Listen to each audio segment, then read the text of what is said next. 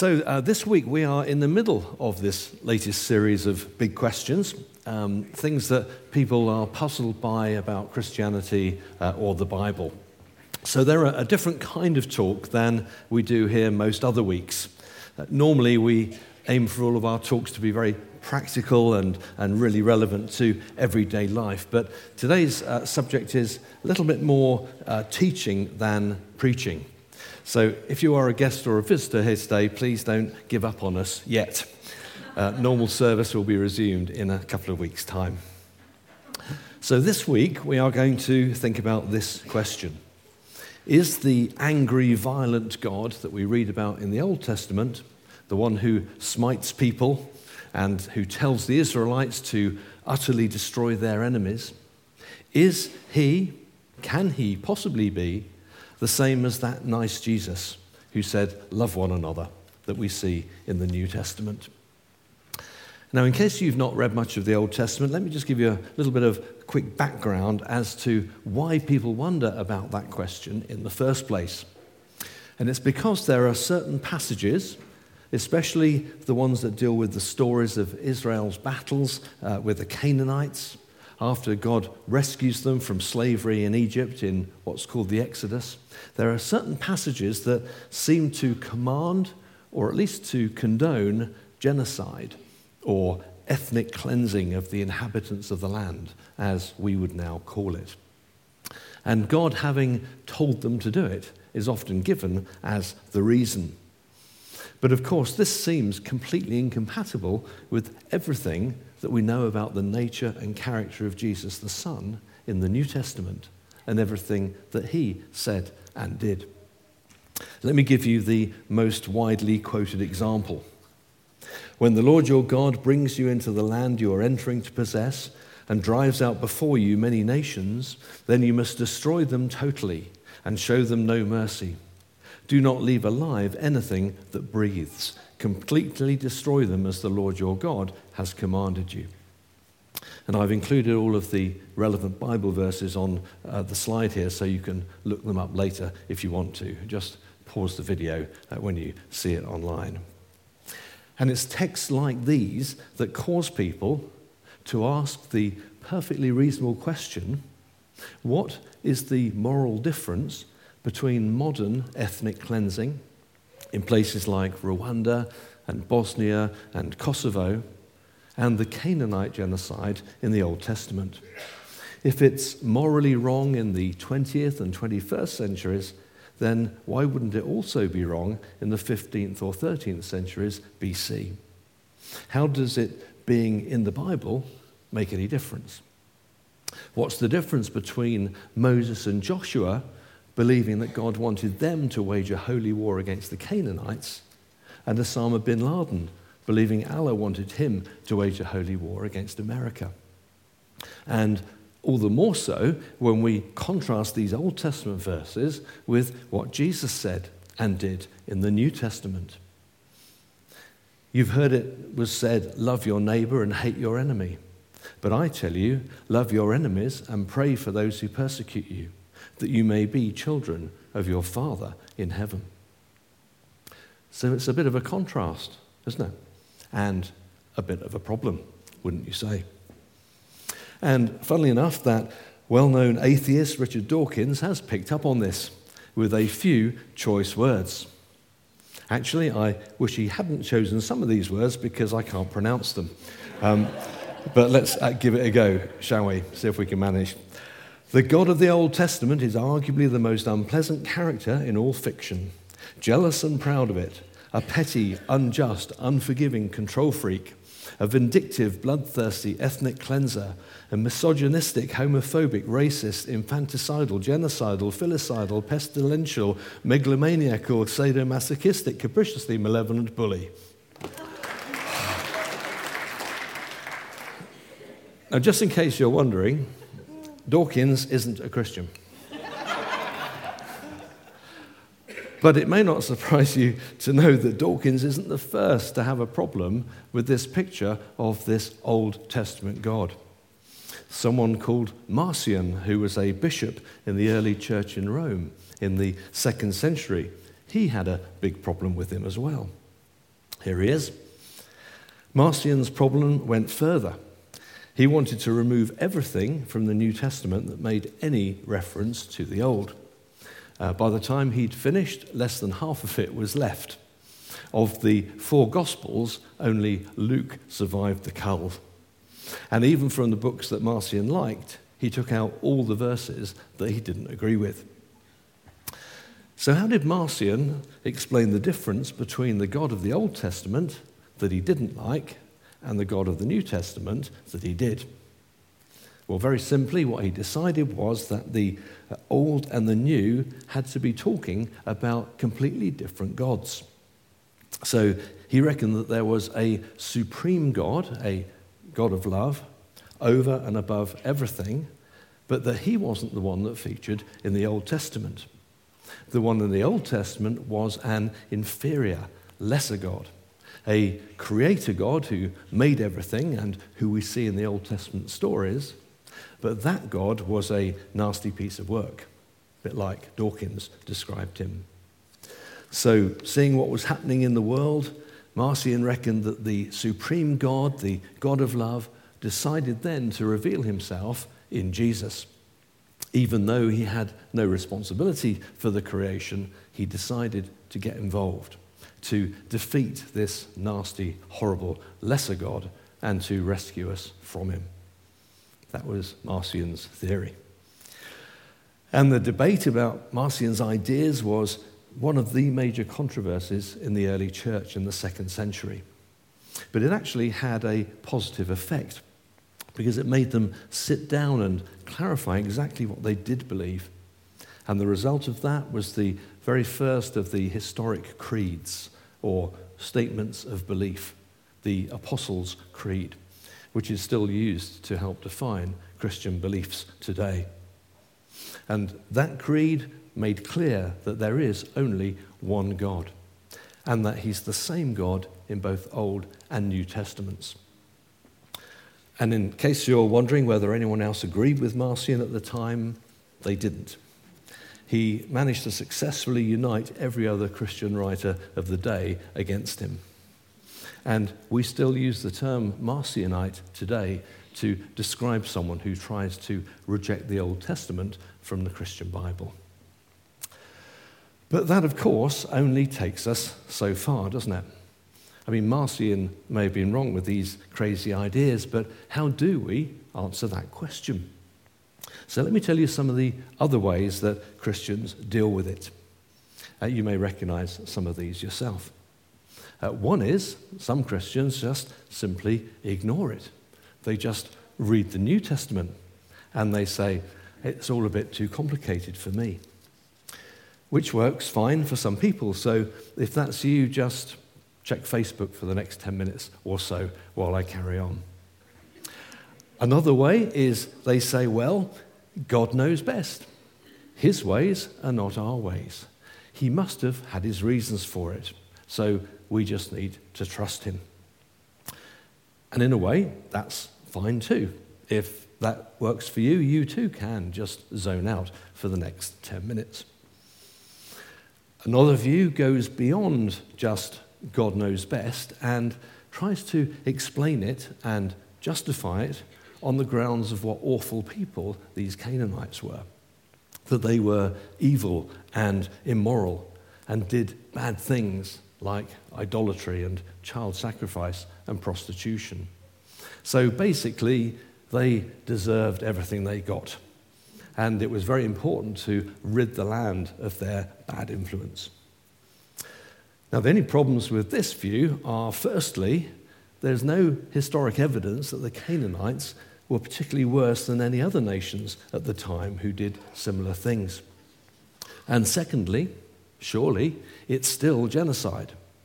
Does that really justify the slaughter of women and children? And then finally, last as well as least, I would say, finally there is the Calvinist view that you'll hear from people like John Piper. Piper says, and I quote, "It's right for God to slaughter women and children any time he pleases. God gives life and he takes life. Everybody who dies dies because God wills that they die. The Calvinist view gives God the credit for everything. It says that whatever happens, it must be God who does it. And that's because they assume that God is in direct control of everything in this universe, like a machine operator pulling all the levers and flicking all the switches. But as you can probably imagine, they have to use some highly technical arguments to try to skirt around the obvious conclusion, for a non-Calvinist, that God must therefore be the author of all of the evil in the world as well. So you may have heard some or all of these ideas. But of course, so far, none of them have brought Jesus into it, have they? And when we do that, we'll find what I believe is the answer to our question this morning. Now, I wish that we had an hour to cover this subject, but I'm possibly the only person in the room who is thinking that. So you have to forgive me in the time available for oversimplifying a little bit.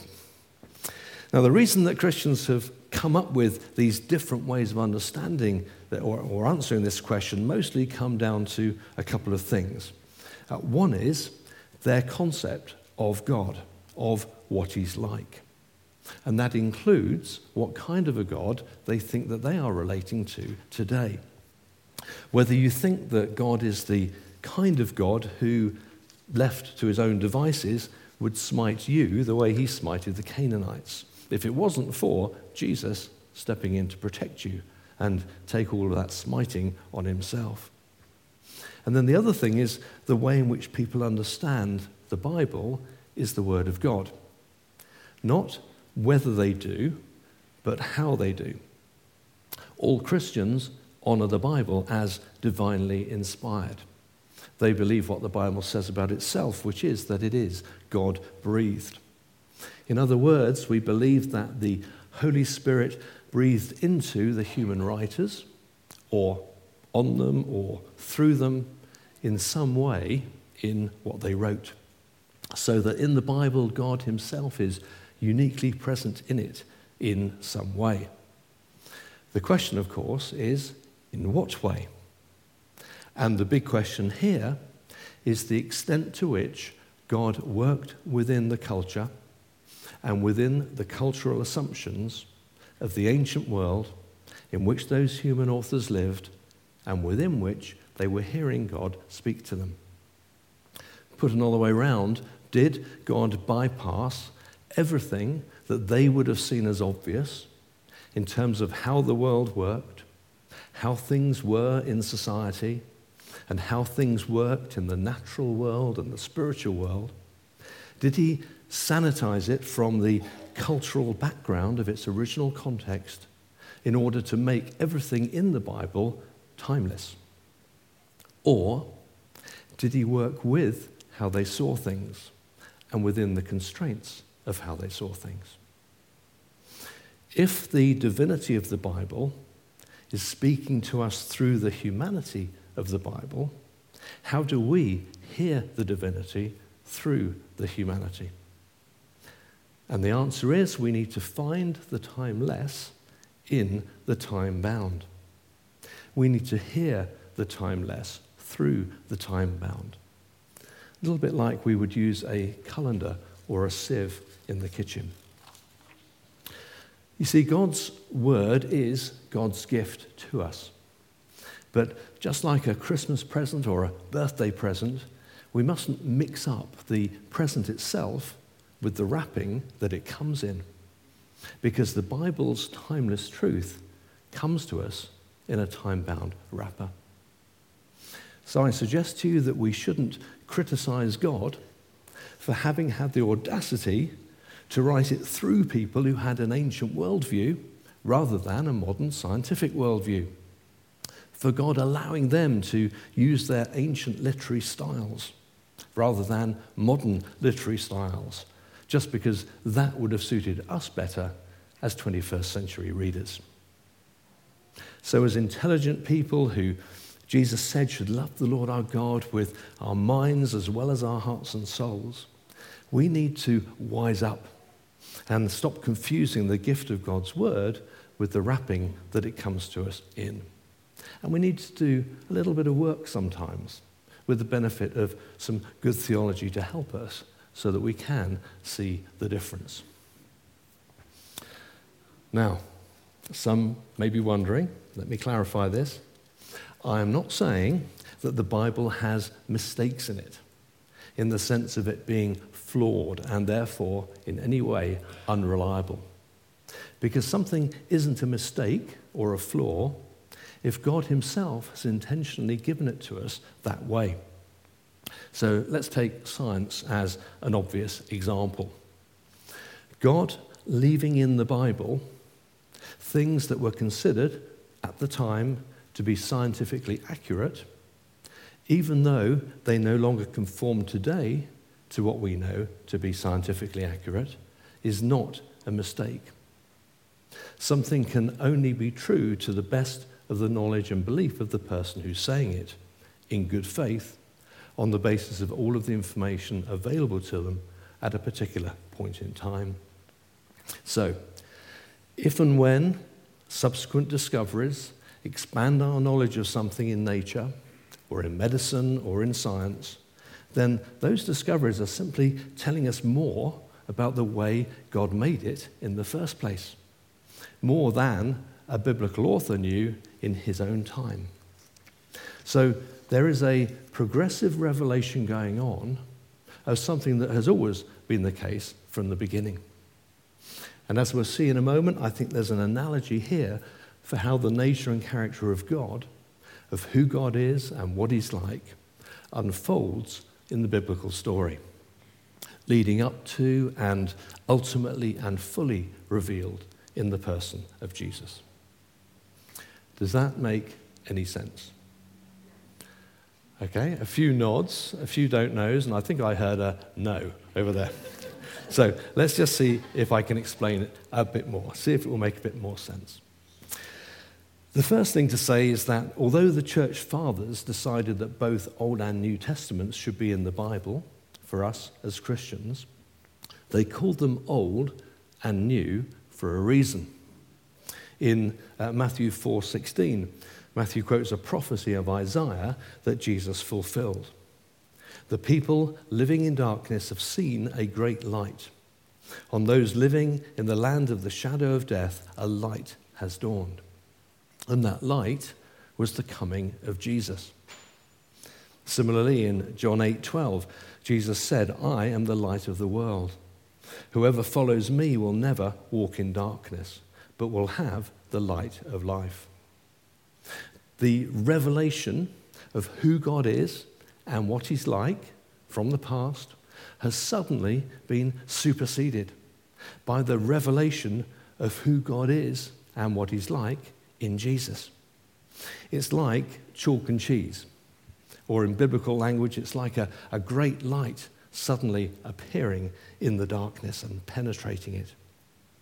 And if you think about the difference between what it's like if you're trying to read a book in a dark room compared to what it's like when someone turns on the light, you can see why Matthew and John and the other New Testament authors say that's what it was like for us when Jesus came and lit up our understanding of who God is and what he's like.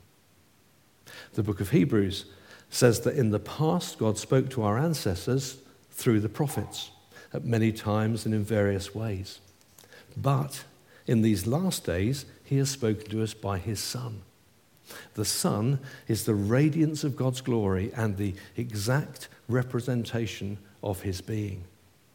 In other words, there is a qualitative difference between these two understandings. One commentator says that the coming of Jesus represents a whole new order of divine disclosure. In other words, it's a different order of magnitude between the prophet's past understanding of who God is and the new revelation that we see in Jesus, the Son. And then finally, we need to remember how early it was in the Bible story when Moses and Joshua were first learning about who God is and what he was like. when we come across these genocidal texts. If you remember Moses' first ever encounter with God, when God called him to lead his people out of Egypt in the Exodus, when God spoke to him through the burning bush. And during that conversation, Moses has to say, "Excuse me, but which God are you? What's your name? Which God shall I say is sending me?" So as modern Christians, or even as modern atheists, what we shouldn't do is to read into the story. We shouldn't expect the characters at the time to have the exact same understanding of who God is and what he's like that's available to us now, thousands of years later, especially the understanding that we've had since the coming of Jesus.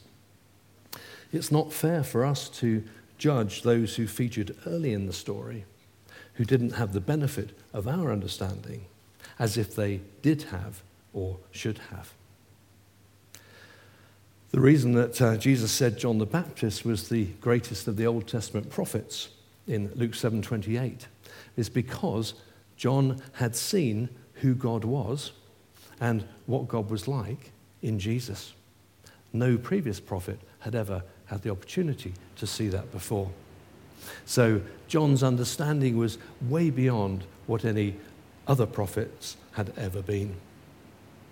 When one of Jesus' disciples, Philip, says to him in John 14, "Lord, show us the Father, and that will be enough for us," Jesus answered him like this.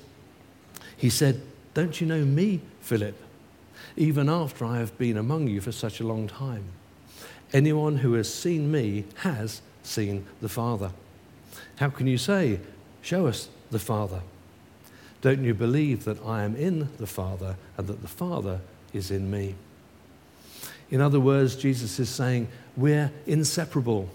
You can't even fit a cigarette paper between us.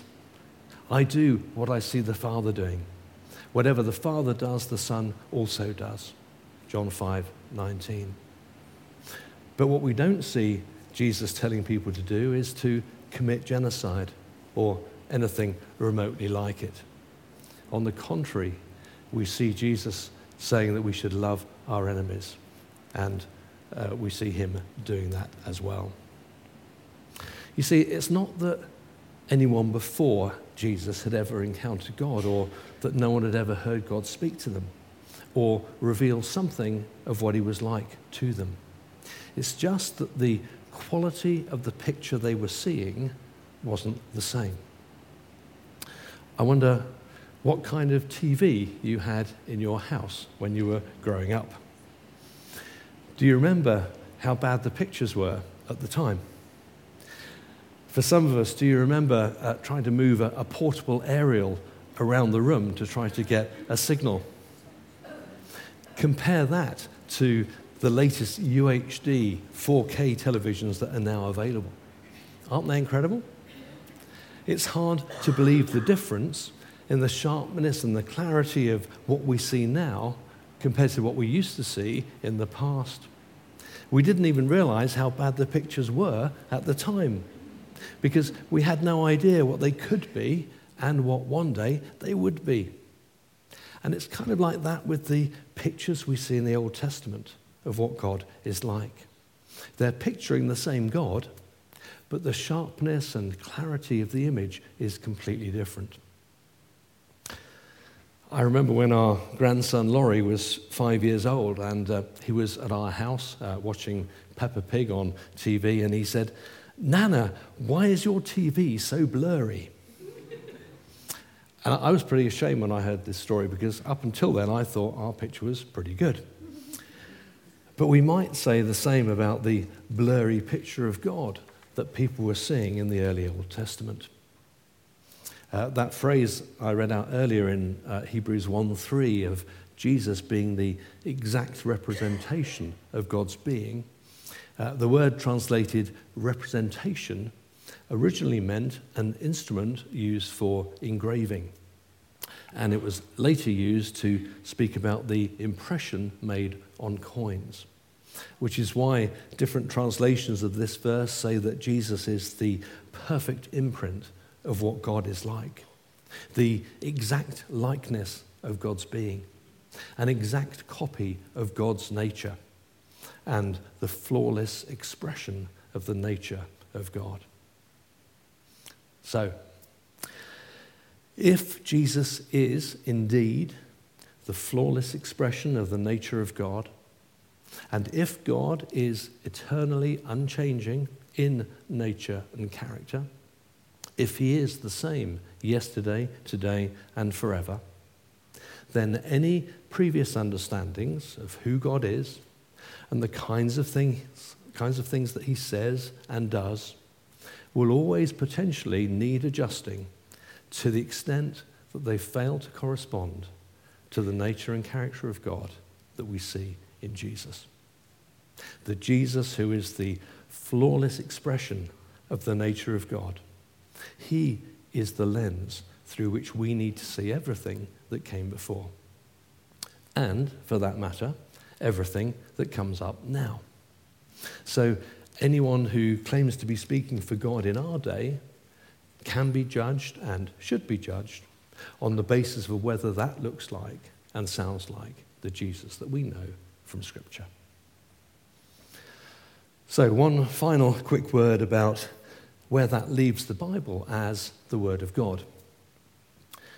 Before the Bible is ever an instruction manual or a list of things that God wants us to believe, first and foremost, the Bible is a story. Now, I don't mean a fairy story, and I don't mean fiction. What I mean is that it is mostly narrative of people's lives and their experiences of God. And it's a narrative in which we see people getting things right and we see people getting things wrong. They get God right and they get him wrong.